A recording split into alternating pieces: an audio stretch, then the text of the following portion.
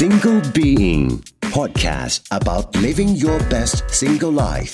โดยหมอผิงแพทย์หญิงธิดาการรุจิพัฒนกุลดีที่อยู่เดียว Presented by ไทยประกันชีวิตเพื่อให้ชีวิตคุณฟิตได้ครบรอบด้านจริงๆแล้วตามหลักอะค่ะน้องแอมรูปหน้าแบบไหนที่เรียกว่าสวยเป๊ะคะถ้าเราไปไล่ดูแบบหน้าตานายแบบนางแบบดาราบางคนเนี่ยจะเห็นเลยว่าจุดเด่นจริงๆแล้วอยู่ที่กรอบหน้าเขาสวยกรอบหน้าเขาชัดใช่ไหมคะใช่ค่ะคนส่วนใหญ่นะก็จะสงสัยว่าจริงๆแล้วอันไหนเหมาะกับหน้าเราหรือเราควรจะทำอันไหนมากกว่าเทคนิคการฉีดเนี่ยต้องได้มาตรฐานมีวิธีฉีดที่ค่อนข้างปลอดภัยแล้วก็สเตอไรล์ทำให้ลดโอกาสการติดเชื้อลดโอกาสการเข้าเส้นเลือดซึ่งอันนี้ก็คือเป็นผลข้างเคียงที่ค่อนข้างสำคัญแล้วก็น่ากลัวของฟิลเลอร์เลยที่เราเห็นเป็นข่าวกันนะเนาะ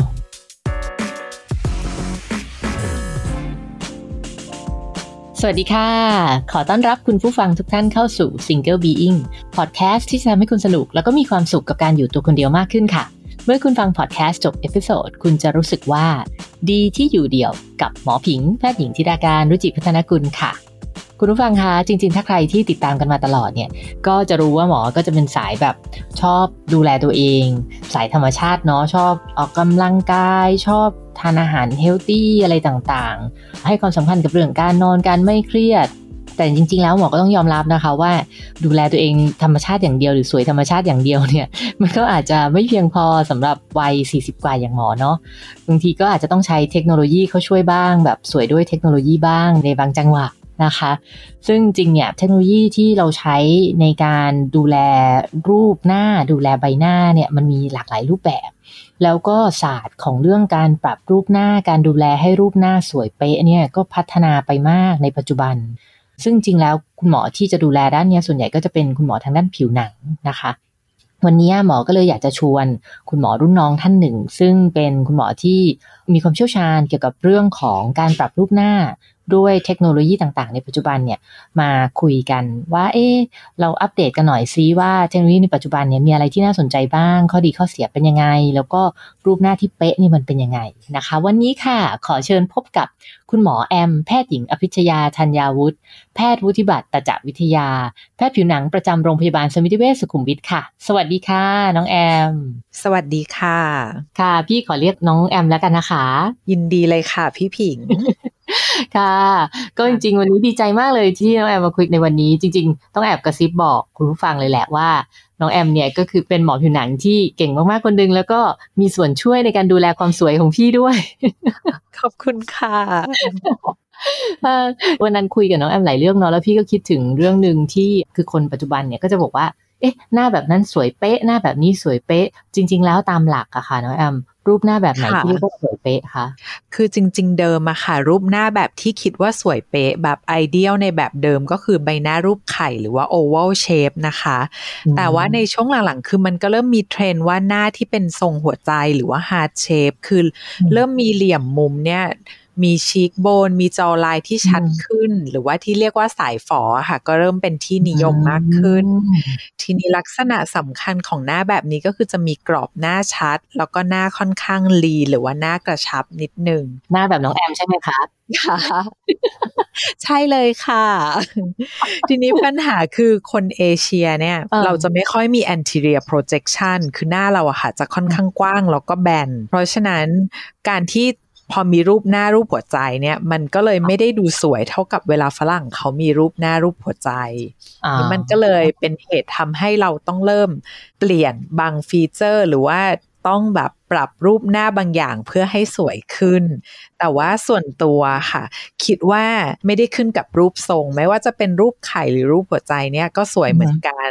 แต่คิดว่าเป็นเรื่องของความ symmetry หรือว่าความ harmonize ของ curve หน้าไม่มีความหย่อนคล้อยเนี่ยเป็นรูปหน้าแบบที่สมบูรณ์แบบที่สุดค่ะก็คือเหมือน personalize แล้วแต่คนใช่ไหมคะใช่ค่ะอย่างหน้ากลมแบบพี่ก็จะสวยเป๊ะได้ใช่ไหมคะสวยเป๊ะได้เช่นกันค่ะ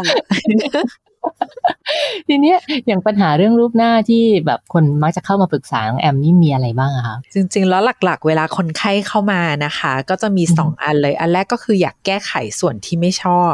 อย่างเช่นรู้สึกว่าผิวไม่กระชับผิวหย่อนคล้อยหรือว่ามีร่องแก้มมีถุงใต้ตากับอีกกลุ่มนึงเลยก็จะเป็นคนไข้ที่อายุน้อยหน่อยคืออยากปรับรูปหน้าอย่างเช่นอยากหน้ายาวขึ้นอยากหน้าผากสวยขึ้นจากเดิมที่หน้าผากมันไม่สมูทหรือมันหว่ำเข้าไปหรือว่าอยากจมูกโด่งขึ้นประมาณนี้ค่ะแบ่งเป็น2กลุ่มหลักๆอย่างพอคนเราอายุมากขึ้นเนี่ยรูปหน้ามักจะเปลี่ยนไปใช่ไหมคะน้องแอมใช่ค่ะมันเปลี่ยนยังไงบ้างอะแล้วเพราะอะไรจากเดิมค่ะเมื่อตอนเราอายุน้อยๆเนี่ยเชฟจริงๆเราจะเด่นแถวตาจมูกคือเหมือนเป็นรูปสามเหลี่ยมคว่ำใช่ไหมคะก็คือเป็นหน้ารูปไข่จุดเด่นก็คือตาจมูกมี anterior projection ที่สวยงามแต่พอเราอายุเริ่มมากขึ้นนะคะมันก็จะ reverse คือกลับเป็นสามเหลี่ยมหัวตั้งคือเหมือนช่วงล่างจะเริ่มดูหนักกว่าด้านบนเริ่มมีความหย่อนคล้อยหรือว่าหน้าเริ่มแบนลงเริ่มมีมิติน้อยลงค่ะความเด่นเริ่มมาที่ช่วงล่างใช่พวกเคอร์ฟก็จะเริ่มไม่สมูทเหมือนเดิมอย่างเช่นโหนกแก้มมันก็จะเริ่มมีสเต็ปปิ้งหรือว่ามันจะเริ่มดูสะดุดเริ่มมีเส้นกลางแก้มอะไรอย่างเงี้ยค่ะเวลาคนเราถ่ายแบบว่าเซลฟี่ก็เลยชอบก้มหน้าให้แบบหน้าดูเป็นสามเหลี่ยมใช่ไหมคะใช่ก็จะดูเป็นสามเหลี่ยมคว่ำดูเด็กค่ะก็คือตาก็จะดูโตจมูกดูโด่งแล้วก็ไม่ค่อยเห็นความหย่อนคล้อยเวลาเราใส่พวกฟิลเตอร์หน้าเด็กอะสังเกตเลยนะมันจะปรับให้เราแบบหน้าผากชัดขึ้นตาโตขึ้นโหนกแก้มชัดขึ้นถูกไหมคะใช่ค่ะมันจะเน้นด้านบนให้ดูฟีเจอร์ด้านบนชัดขึ้นในขณะที่ข้างล่างนี่ก็จะดูเล็กลงหรือแบบเด่นน้อยลงอย่างเมื่อกี้น้องแอมพูดถึงกรอบหน้ากรอบหน้านี่สำคัญเลยใช่ไหมกรอบหน้าจริงเหมือนไม่สำคัญแต่สำคัญมากเลยค่ะสำคัญยังไงการที่เรามีกรอบหน้าชัดเจนนะคะมันเกิดจากหลายอย่างไม่ว่าจะเป็นโครงกระดูกของเราที่มันเป็นทรงสวยหรือว่า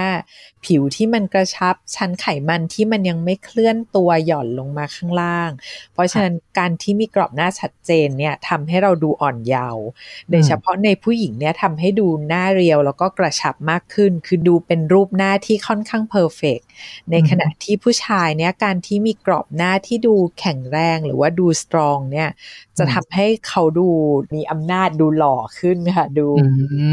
ความอัลฟานิดนึงค่ะพี่ผิงทำไมเวลาพูดถึงสิ่งนี้เลยน้องแอมต้องบอกเสียงดูมีพลังขึ้นนะแต่ว่าตายิ้มยังไงไม่รู้นี่ขนาดพี่ได้ยินแต่เสียงพี่ยังรู้เลยว่าแอมตายิ้มอยู่เคลิ้มนิดหน่อยค่ะใช่กรอบหน้าพี่เคยได้ยินมีคนบอกว่ากรอบหน้านี่ก็คือเหมือนกรอบรูปเนาะคือรูปมันสวยไม่สวยแต่มันต้องอยู่ที่ว่าอยู่ในกรอบที่สวยหรือเปล่าด้วยใช่ไหมคะใช่ค่ะเหมือนจะไม่สำคัญแต่จริงๆแล้วสำคัญมากเลยค่ะเนาะอย่างจริงถ้าเราไปไล่ดูแบบหน้าตานายแบบนางแบบดาราบางคนเนี่ยจะเห็นเลยว่าจุดเด่นจริงๆแล้วอยู่ที่กรอบหน้าเขาสวยกรอบหน้าเขาชัดใช่ไหมคะใช่ค่ะแล้วทีเนี้ยปัจจุบันเนี่ยมันมีเทคนิคอะไรบ้างคะอย่างนี้เลยเริ่มจากกรอบหน้าอย่างเงี้ยบางคนพอฟังเราคุยอาจจะแบบไปเริ่มดูกระจกแล้วฉันกรอบหน้าไม่ชัดแฮะอย่างเงี้ยค่ะมันมีเทคนิคอะไรบ้างที่จะใช้ในการปรับกรอบหน้าให้ชัดขึ้น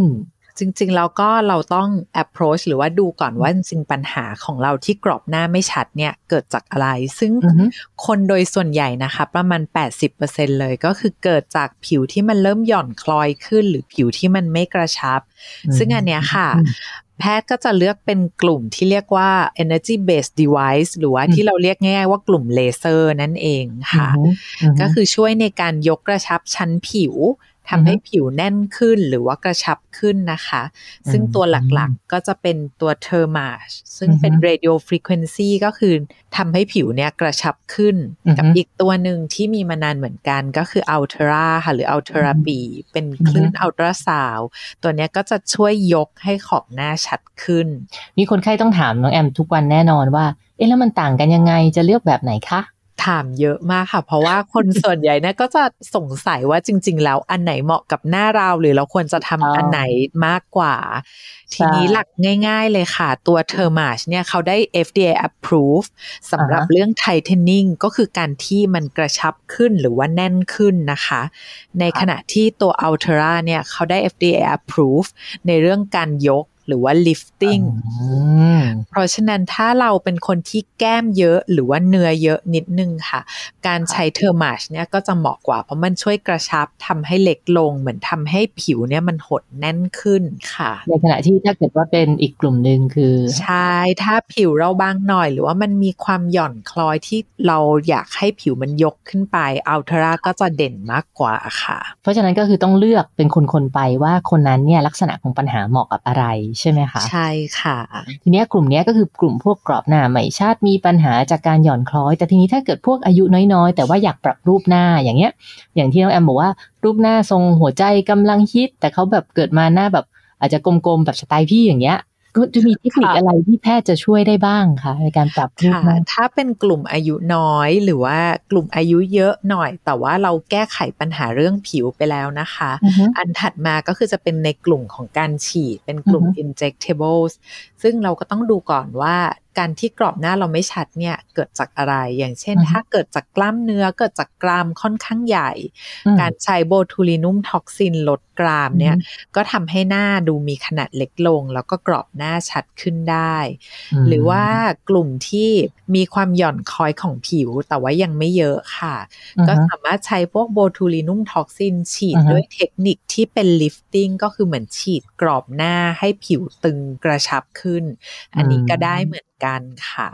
ซึ่งกลุ่มเนี้ยอยู่ได้ประมาณ6เดือนนะคะตามฤทธิ์ของตัวโบท็อกซ์ซึ่งมีอีกประเด็นหนึ่งที่คนพูดถึงกันกว้างขวางก็คือว่ากลุ่มโบทูลินัมท็อกซินเนี่ยมันมีเรื่องของการดื้อใช่ค่ะมันจริงไหมคะแล้วมันยังไงเอ่ยอันนี้ฟังดูน่ากลัวมากค่ะจริงๆเราดื้อโบท็อกซ์เนี่ยระยะหลังเราก็ได้ยินบ่อยขึ้นเยอะเลยค่ะคำว่าดื้อโบท็อกซ์ก็คือเราฉีดเราไม่ได้ผลใช่ไหมคะคือจากเดิมเคยได้ผลทุกครั้งกลายเป็นว่าเอ๊ะครั้งนี้ทำไมมันไม่ได้ผลเหมือนเดิมล่ะคะคุณหมอค่ะหรือว่ามันอยู่สั้นลงซึ่งอันเนี้ยถ้าเกิดไม่ได้เกิดจากเราฉีดจำนวนยูนิตไม่พอหรือว่าฉีดไม่ถูกเทคนิคอันเนี้ยเราก็ต้องมาดูละค่ะว่ามันเกิดจากการดื้อจริงไหมซึ่งการดื้อจริงๆเนี่ยก็เกิดจากร่างกายเราสร้างแอนติบอดีต่อโปรตีนในโบท็อกซ์หรือว่าตัวโบทูลินุมท็อกซินเนี่ยขึ้นมาร่างกายนี่ไม่รักดีเลยนะ จะสวยก็มาสร้างแอนติบอดีทำไมทำแบบนี้ค่ะนั่นแหละสิทำไมร่างกายทำแบบนี้คะค่ะสร้างแอนติบอดีต่อโบได้ไงคะเสียตังค์ไปตั้งเยอะใช่ค่ะซึ่งมันมีจริงใช่ไหมแล้วทีนี้ยังไงถ้าเกิดกรณีคนไข้เป็นอย่างนี้คะค่ะสาเหตุของการดื้อโบท็อกซ์เนี่ยก็อาจจะเกิดจากการที่ฉีดบ่อยฉีดปริมาณยูนิตครั้งหนึ่งเยอะมากๆหรือว่าฉีดยี่ห้อหรือว่าแบรนด์ที่ไม่ได้มาตรฐานนะคะซึ่งเราสามารถไปทำการทดสอบได้ก็จะมีของที่ศิริราชที่มีแลบที่ทำการทดสอบว่าดื้อจริงไหมหรือว่าเราอาจจะลองฉีดในจำนวนยูนิตที่มากขึ้นปรึกษาคุณหมอว่าถ้าฉีดด้วยจำนวนที่มากขึ้นเนี่ยได้ผลไหมซึ่งถ้าคุณหมอวินิจฉัยแล้วว่าดื้อโบท็อกซ์จริงๆทางแก้ก็คือเราต้องรอจนภูมิมันลดลงค่ะซึ่งส่วนใหญ่ก็จะเป็นเวลา 1-2 ปีรอจนเหี่ยวเลยนะนั่นน่ะใช่ค่ะ literally รอจนเหี่ยวแล้วก็กลับไปใช้ยี่ห้อที่มีตัวโปรตีนต่ำแทนซึ่งตอนนี้ในท้องตลาดก็มีตัวที่โปรตีนต่ำแล้วก็เคลมว่ากระตุ้นภูมิน้อยกว่าออกมาแล้วค่ะโอเคงั้นก็ยังไม่ต้องรอจนเหี่ยวยังพอจะมีทางใช่ก็ยังมีทางรอดอยู่ค่ะพี่ผิกดังนั้นนะคะก็จริงๆก็ต้องฟังไว้เลยนะคะว่าจริงๆอะไรที่มันมากไปก็ไม่ดีกินยาพร่ำเพรื่อก็ไม่ดีฉีดโบพร่ำเพรื่อมากเกินไปบ่อยเกินไปก็อาจจะเพิ่มความเสี่ยงต่อการดื้อได้ใช่ไหมคะใช่ค่ะแล้วก็วิธีปรับกรอบหน้าอีกอันนึงนะคะอันสุดท้ายโดยเฉพาะในผู้ชายค่ะก็คือการฉีดตัวไฮยาลูโรนิกแอซิดหรือว่าตัวฟิลเลอร์เพื่อช่วยสร้างกรอบหน้าขึ้นมาค่ะยังไงบ้างคะก็คือเราสามารถใช้ตัวไฮยาลูโรนิกแอซิดนะคะซึ่งมันเป็นสารที่จริงๆแล้วมีอยู่ในผิวเราอยู่แล้วแต่ว่าการที่เราเอามาใช้ฉีดเนี่ยเราใช้ตัวที่สังเคราะห์ขึ้นมาแล้วก็เพิ่ม process บางอย่างเช่นการเพิ่ม cross link เพื่อให้มันอยู่ได้นานขึ้นมาฉีด เข้าไปแทนเนื้อเยื่อของเราเพื่อให้มันดูมีกรอบหน้ามากขึ้นค่ะคือเราจะวางไปบนกระดูกเลยค่ะเหมือนกับว่าเป็นตัวแทนกระดูกในระยะสั้นๆซึ่งส่วนใหญ่ก็จะอยู่ได้ประมาณ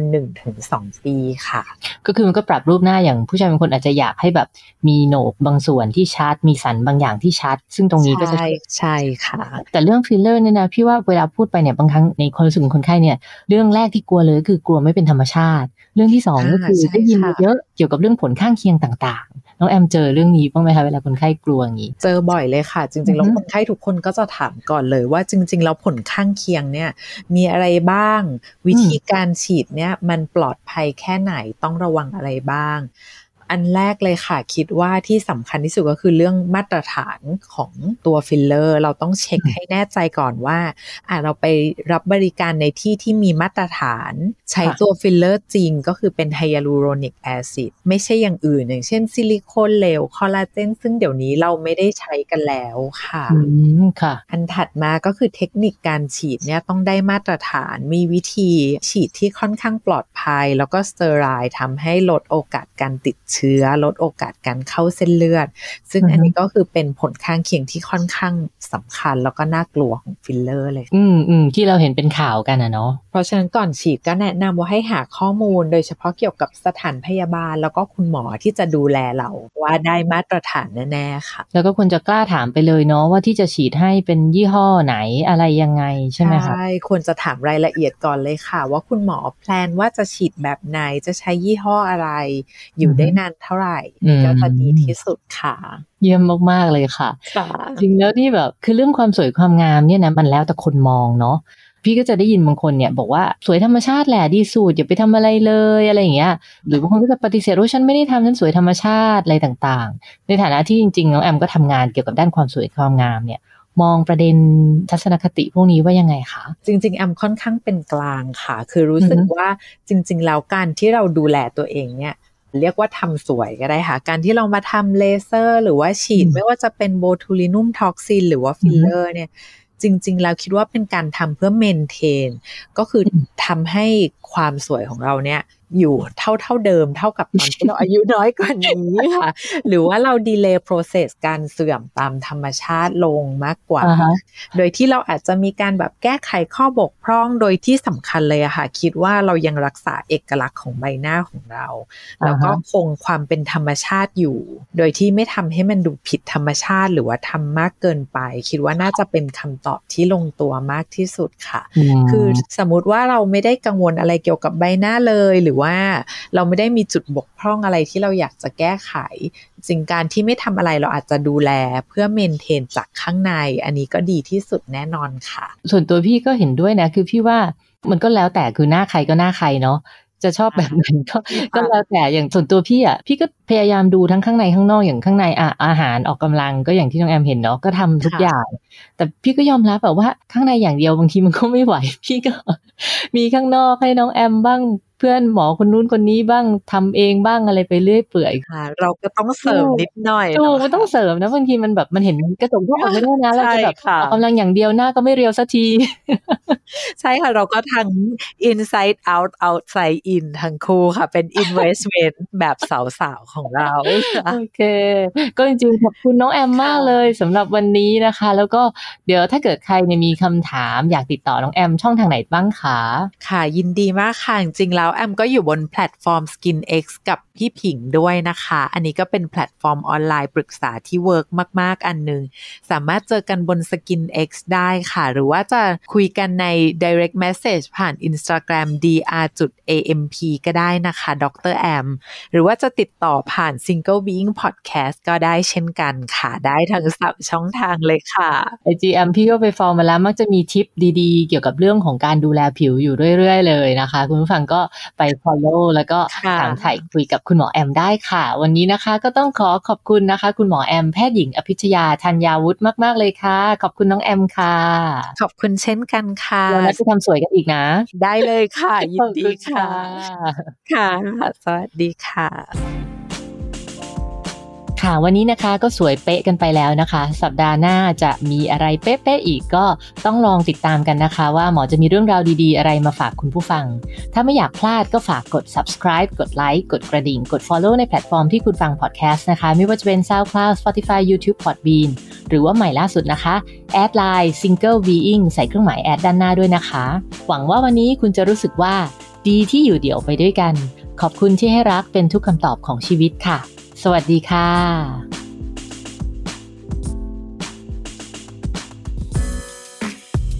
Single Being Podcast about living your best single life โดยหมอผิงแพทย์หญิงธิดาการรุจิพัฒนกุลดีที่อยู่เดียว Presented by ให้รักเป็นทุกคำตอบของชีวิตไทยประกันชีวิต